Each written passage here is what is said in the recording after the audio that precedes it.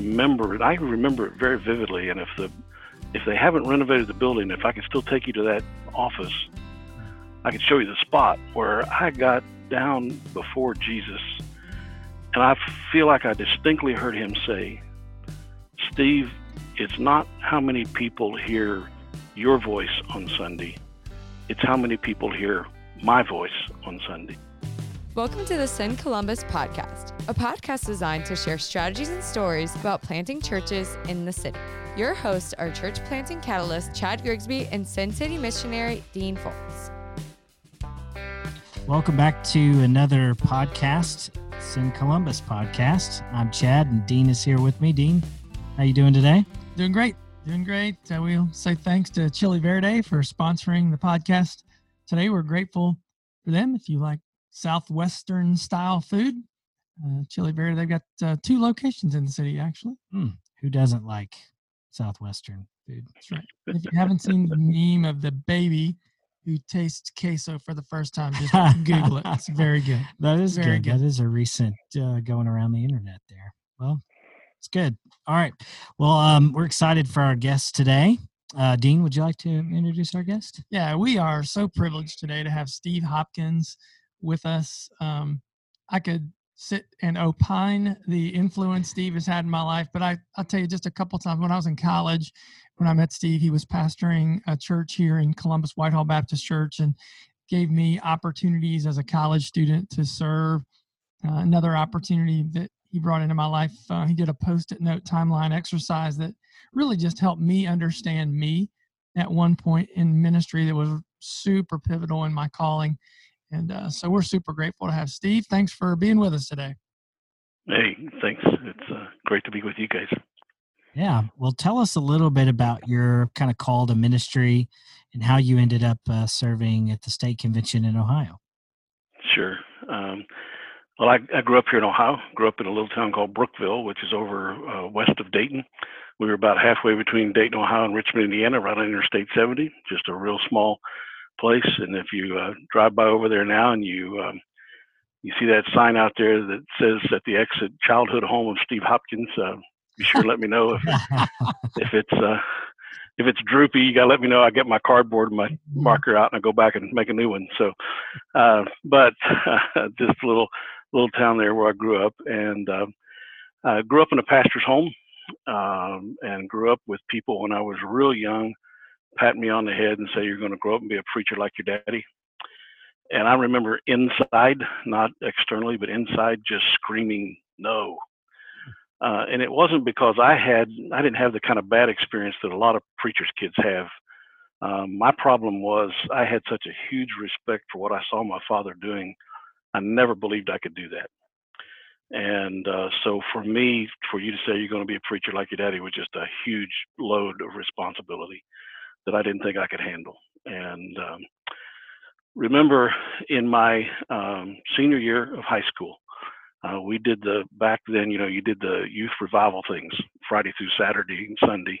Mm-hmm. And we had a team come in from college, a college down in Kentucky that led us in a youth revival. And so the guy that was the preacher, quote, on the team was not too far from my age. And so we did the youth lock-in thing at night. In the middle of the night, he and I took a walk out around the property to get some fresh air.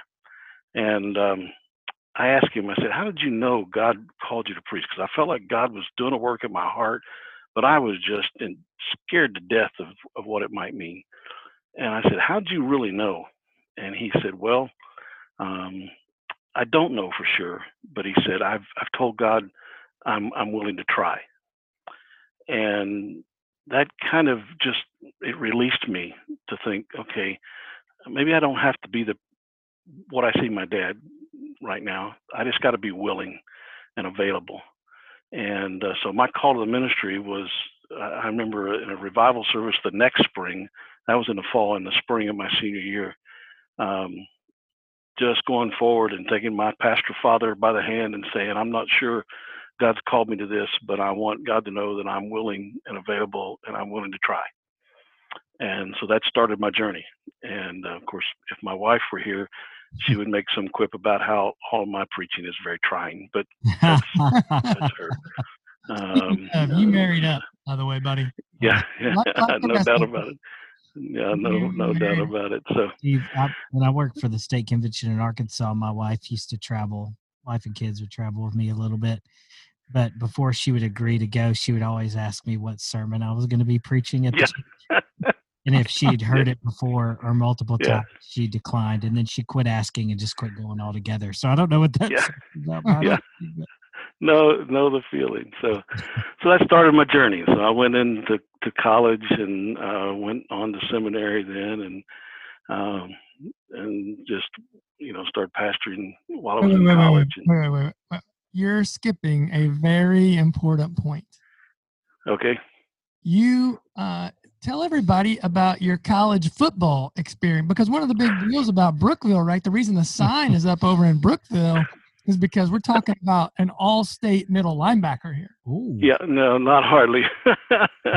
Kind of like that. Yeah. In my memory, I'm always better in my memory than I was. Yeah, I did play a little football, and I did go down to college. And of course, this is the true side of the story. I was, in high school, a small high school, I was a big kid. When I went to college, I wasn't so big. I was not very bad. I played offensive tackle, and I wasn't very big for a tackle, and I made up for it by being slow. So, but I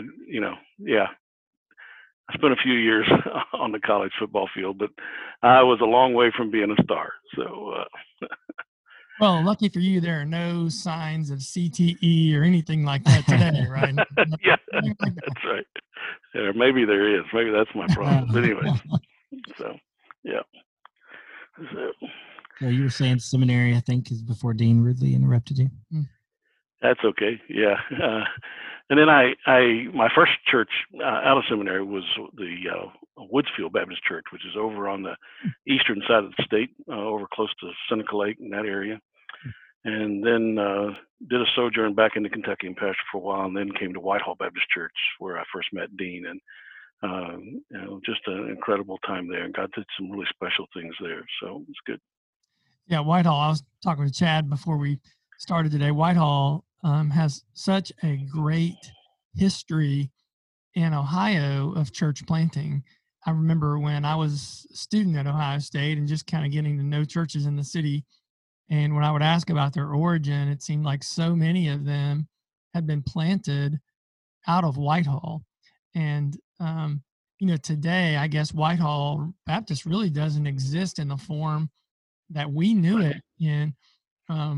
But their legacy is told in the life of so many other churches. So if you just take a minute, just talk a little bit about that, Steve, about the seminary history at Whitehall. Sure, and that's really a strong part of my story of how God shaped and formed me. When I went to Whitehall Baptist Church, the pastor before me was a good guy, and he didn't do anything wrong, but he had the vision that Whitehall would become a regional church. And he had located property out on 270 that was very visible, and Whitehall was located back in a neighborhood where it was not very visible. And he had found that property and really believed that God was going to give them that property and they were going to move, and it just didn't happen. And he left. And when I came, the search committee presented to me that our vision as a church is to be a regional church. And that's because that's what the pastor had been sharing with them, and they'd believed that and bought into it. And after I'd been there 2 years, what really happened, and it relates to what you just said, Dean, we were getting ready to celebrate the 40th anniversary of the church. And so in preparation for celebrating the 40th anniversary of the church, one of the things I thought would be cool to do would be do a church tree to show all of the churches that we had planted and then the churches those churches had planted. And I remember sitting in my office one day when I just kind of had sketched it out on a piece of paper and gone back through some books. And in its first 40 years of existence, Whitehall had 32 either children church or grandchildren church. That's incredible. Yeah. And in their first 10 years of existence, they planted 10 churches that were still in existence on their 40th anniversary. And all of those 32 churches, I could track on our 40th anniversary. So they weren't just flash in the pan starts. They had been plants that had survived. as a big part of an encounter that I had with the Lord Jesus in that moment, I remember it. I remember it very vividly. And if they haven't renovated the building, if I could still take you to that office, I could show you the spot where I got down before Jesus, and I feel like I distinctly heard him say, "Steve, it's not how many people hear your voice on Sunday. It's how many people hear my voice on Sunday." Wow. Come on. Wow. And I remember standing up before the church shortly after that and saying, folks, I've just been praying over our history as a church as we get ready for this 40th anniversary. And I really believe that our spiritual DNA is that we're to be a church planting church. Not that we're going to quit trying to grow and quit trying to reach people here. That was not the issue, but that we really needed to put, instead of all of our energy in trying to become a regional church, that we needed to put a lot of energy into planting churches. And guys, it was almost as if the church body collectively went, kind of like, we've been trying to be somebody we're not. Yeah. And this is who we were. This is our spiritual DNA. And in the next 2 years, we planted 3 churches. Now, one of those 3 did not survive. One was a work we tried in Bexley, and I'm so excited to see Paramount Church there in Bexley now, because we tried that back in the 90s, and that one didn't survive. But the other 2, one of them was a language work, and it was going, and so the other 2 are still in existence. But yeah, it was really that moment when I felt like that I just heard the voice of Jesus saying, "Hey, what's real important is how many people hear my voice," and church planting is one of the ways that you can be a part of doing that. Yeah, that's fantastic. I loved you're talking about spiritual DNA. In fact, we were in a training session with some church planters a couple weeks ago, and I think you were talking about that spiritual DNA, and I think it applies to churches, but it also applies to planters. And would you elaborate a little bit more on that, how to pay attention to your spiritual DNA, maybe as a church, but also as a planter? I thought that was really good. Sure. Yeah. And I think, and it makes reference back to something Dean shared earlier about doing those Post-it note timelines. I think, it goes back to Henry Blackaby's principle that whatever God's getting ready to do next in your life, he's been preparing you for. And it certainly doesn't mean God can't do a new thing, and God does new things, but there's always some pattern there, a DNA. There's something God's built into you that he is preparing you for what he wants to do next. And so, and I do see some planters at times that, they want to, go out there and do a totally new thing, which again, I'm not against new things, but they need to find out what it is God's uniquely designed them to do. And then I think too, the other big piece of that you guys know, and you guys teach so well, is that they need to discover how God is at work in their unique community. That church plants aren't going to look the same everywhere. That we're not all going to do it like Vance Pittman did in Las Vegas. And I'll date myself back in the days when everybody was looking at Rick Warren out there at Saddleback.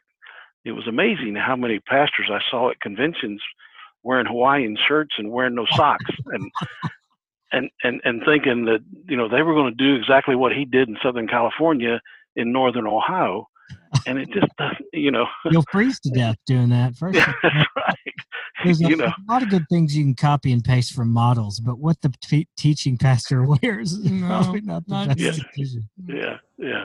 So I think really it is important just to discover how God has been at work in your life, how he's been shaping you, and how he's been forming you, and that you just bring yourself. A big word for me is alignment. I really want to constantly and consistently be seeking alignment with what the Father is doing in my heart and what He's doing in the world around me and what He's doing in the lives around me. And every once in a while somebody says, my car's out of alignment, and well, it's not really out of alignment. It's in alignment to pull left. and what you want to do is take this thing down to the shop and put it up on the rack and say, I want it in alignment to run straight. And again, and guys, maybe I'm talking too much. Nope. There's a saying in the business world that every organization is in perfect alignment with the results they're currently getting. Mm-hmm. So what that's saying in the business world is, if you don't like the results, don't get mad at the results. Ask, what is it about your alignment that's creating those results? And so a lot of times I see planters and I see pastors who are really frustrated with the results they're getting. And it'd be like, getting mad at the scoreboard at the game and saying, if that scoreboard was just doing a better job, we'd be winning. Mm-hmm. Well, no, it's what you're doing on the field that's changing what's going on the scoreboard. And so you need to ask not what's wrong with the results, but what is it about my alignment that's creating these results, and where do I need to ask the Father to make adjustments in those things, and so that the results might be different. Does that make sense? Absolutely. Yeah. And when you think about, Steve, when you think about coaching, and you are so helpful to us in coaching planters, sometimes I think whenever people hear the word coaching, they think, oh, that's just a new term for supervising. But just real quickly, give me when we say coaching, we're not talking about supervising. We're talking about something that's different, right? Right, absolutely. And coaching for me is a discovery process. It is just exactly what I described. It's discovering what God is uniquely doing in that planter that he's doing. And so I'm not there to tell them how to do it. I'm there to discover. And what's really sweet in coaching experiences is when you're sitting along with a side of planter and you're asking questions and you're digging deep and you're letting them kind of go down in their own well and find out what it is that God's put there for them, and let them mine the gold out of their own mine. I mean, one of the things about it is I can ask questions to send the guy into his cave. I can't go with him, but I can send him there and then be there with him when he comes out to help him sort out what he found. Mm-hmm. And so that's kind of what we do in a coaching session is really just kind of dig deep into the what God has already put in you, and lower the bucket in the well and just see what God's got there for you. And it's a whole lot different than trying to just tell people what to do, because that's beyond my pay grade. So what I hear you saying is every planter needs a man cave. There you go. Is that what you said? That's what I heard. That sounds good to me. I think you're, hitting on something really important about, coaching. I think if we were to, go around the podcast here, we've all had those moments of self-realization or self-awareness that have been probably more life-changing than anything anybody's ever said to us or told us. Yeah. I think that's the brilliance of coaching, is that when a planter comes to that conclusion themselves, the impact is 10 times as greater as if you just told them what conclusion they were supposed to come to. Absolutely. Yeah. And it's so fascinating when you watch that happen, and you realize, I was with a guy the other day, and he just, it's like the floodgates open, and for about 20 minutes he's going on and he's saying, boy, this is so good. And he turned to me at the end of those 20 minutes and said, I'm so glad you asked that question. And I'm thinking to myself, that probably was a really good question I need to save. But for the life of me, if you'd held a gun to my head, I couldn't tell you what I asked. I have no clue what I asked him. But God was just there, and it showed up, and God did some great things. Yeah, just kind of modeling that. So, Chad, your story is similar, right, to Steve's. Your dad was a pastor, a fairly well-known pastor in the area that you grew up in, and you probably grew up with some of the same feelings and expectations of what you were supposed to be or not supposed to be as a pastor's kid. And knowing you at that time in your life, you embraced that. It wasn't like something you rebelled against. So give us a moment in your life when maybe somebody asked you some questions and it was a discovery process for you. Yeah, that's a really good question. We didn't prep for this. If there's one thing I don't like, it's being put on the spot. No, I'm kidding. It's funny you said I didn't rebel against that. I really didn't. I never pictured myself doing anything but ministry, but it also meant I did all my sinning at church, So I'll never forget when I was sitting across from George Ross. George is the Sin City missionary for New Orleans. And George and I have known each other since 1999. We went on a mission trip together in Montana. And when we planted, I didn't really have a coach. We weren't really doing kind of coaching back in 2010 in Arkansas at the time. They've since done it, which is great. So I didn't really have a coach, and man, I didn't do training. I didn't do assessment. I just really wasn't qualified. I probably wouldn't be a planter today if I had to go through all that. But the Lord, used us in spite of that. But George was sitting across from me, and he started driving over from Mississippi about 3 hours once every few months to kind of coach me, which was just super generous of him. And but he sat across from me and looked me in the eyes over lunch, and we were just sitting there eating lunch, and he said, "Chad, what are you repenting of right now?" Man, it hit me like a ton of bricks, because the first reaction I had was, what's the most surfacey sin in my mind that I could come up with? And I was like, not really been in the Word as much as I should be, Yeah. But what it caused me to do is I think it number one, it revealed a bunch of things that I needed to repent of, and so I think that question over the years has been pretty powerful of a moment for, what are you repenting of? And that being asked a really tough question, but also a super helpful question. So that's just one story. Yeah, that's good. That's good. Well, this has been a great conversation, Steve. I appreciate your time. Is there anything else that you'd want to tell church planters? I know you work with planters. You work on our training team. Did a great job the other day leading a session on bold faith. Anything else you'd want to just tell our planters from your perspective? Yeah. I think it is just to be faithful in the long haul, to be in this thing. It's not a sprint, it's a marathon. And to be faithful, and the key to the prayer piece is so vitally important. And just watching how God is at work, and just to know that God takes us and uses us in incredible ways. I mean, it's been so fun. Dean made a reference in the morning and we started this call about the coming to Whitehall there. My favorite story about Dean, I don't know if I've told you, Chad.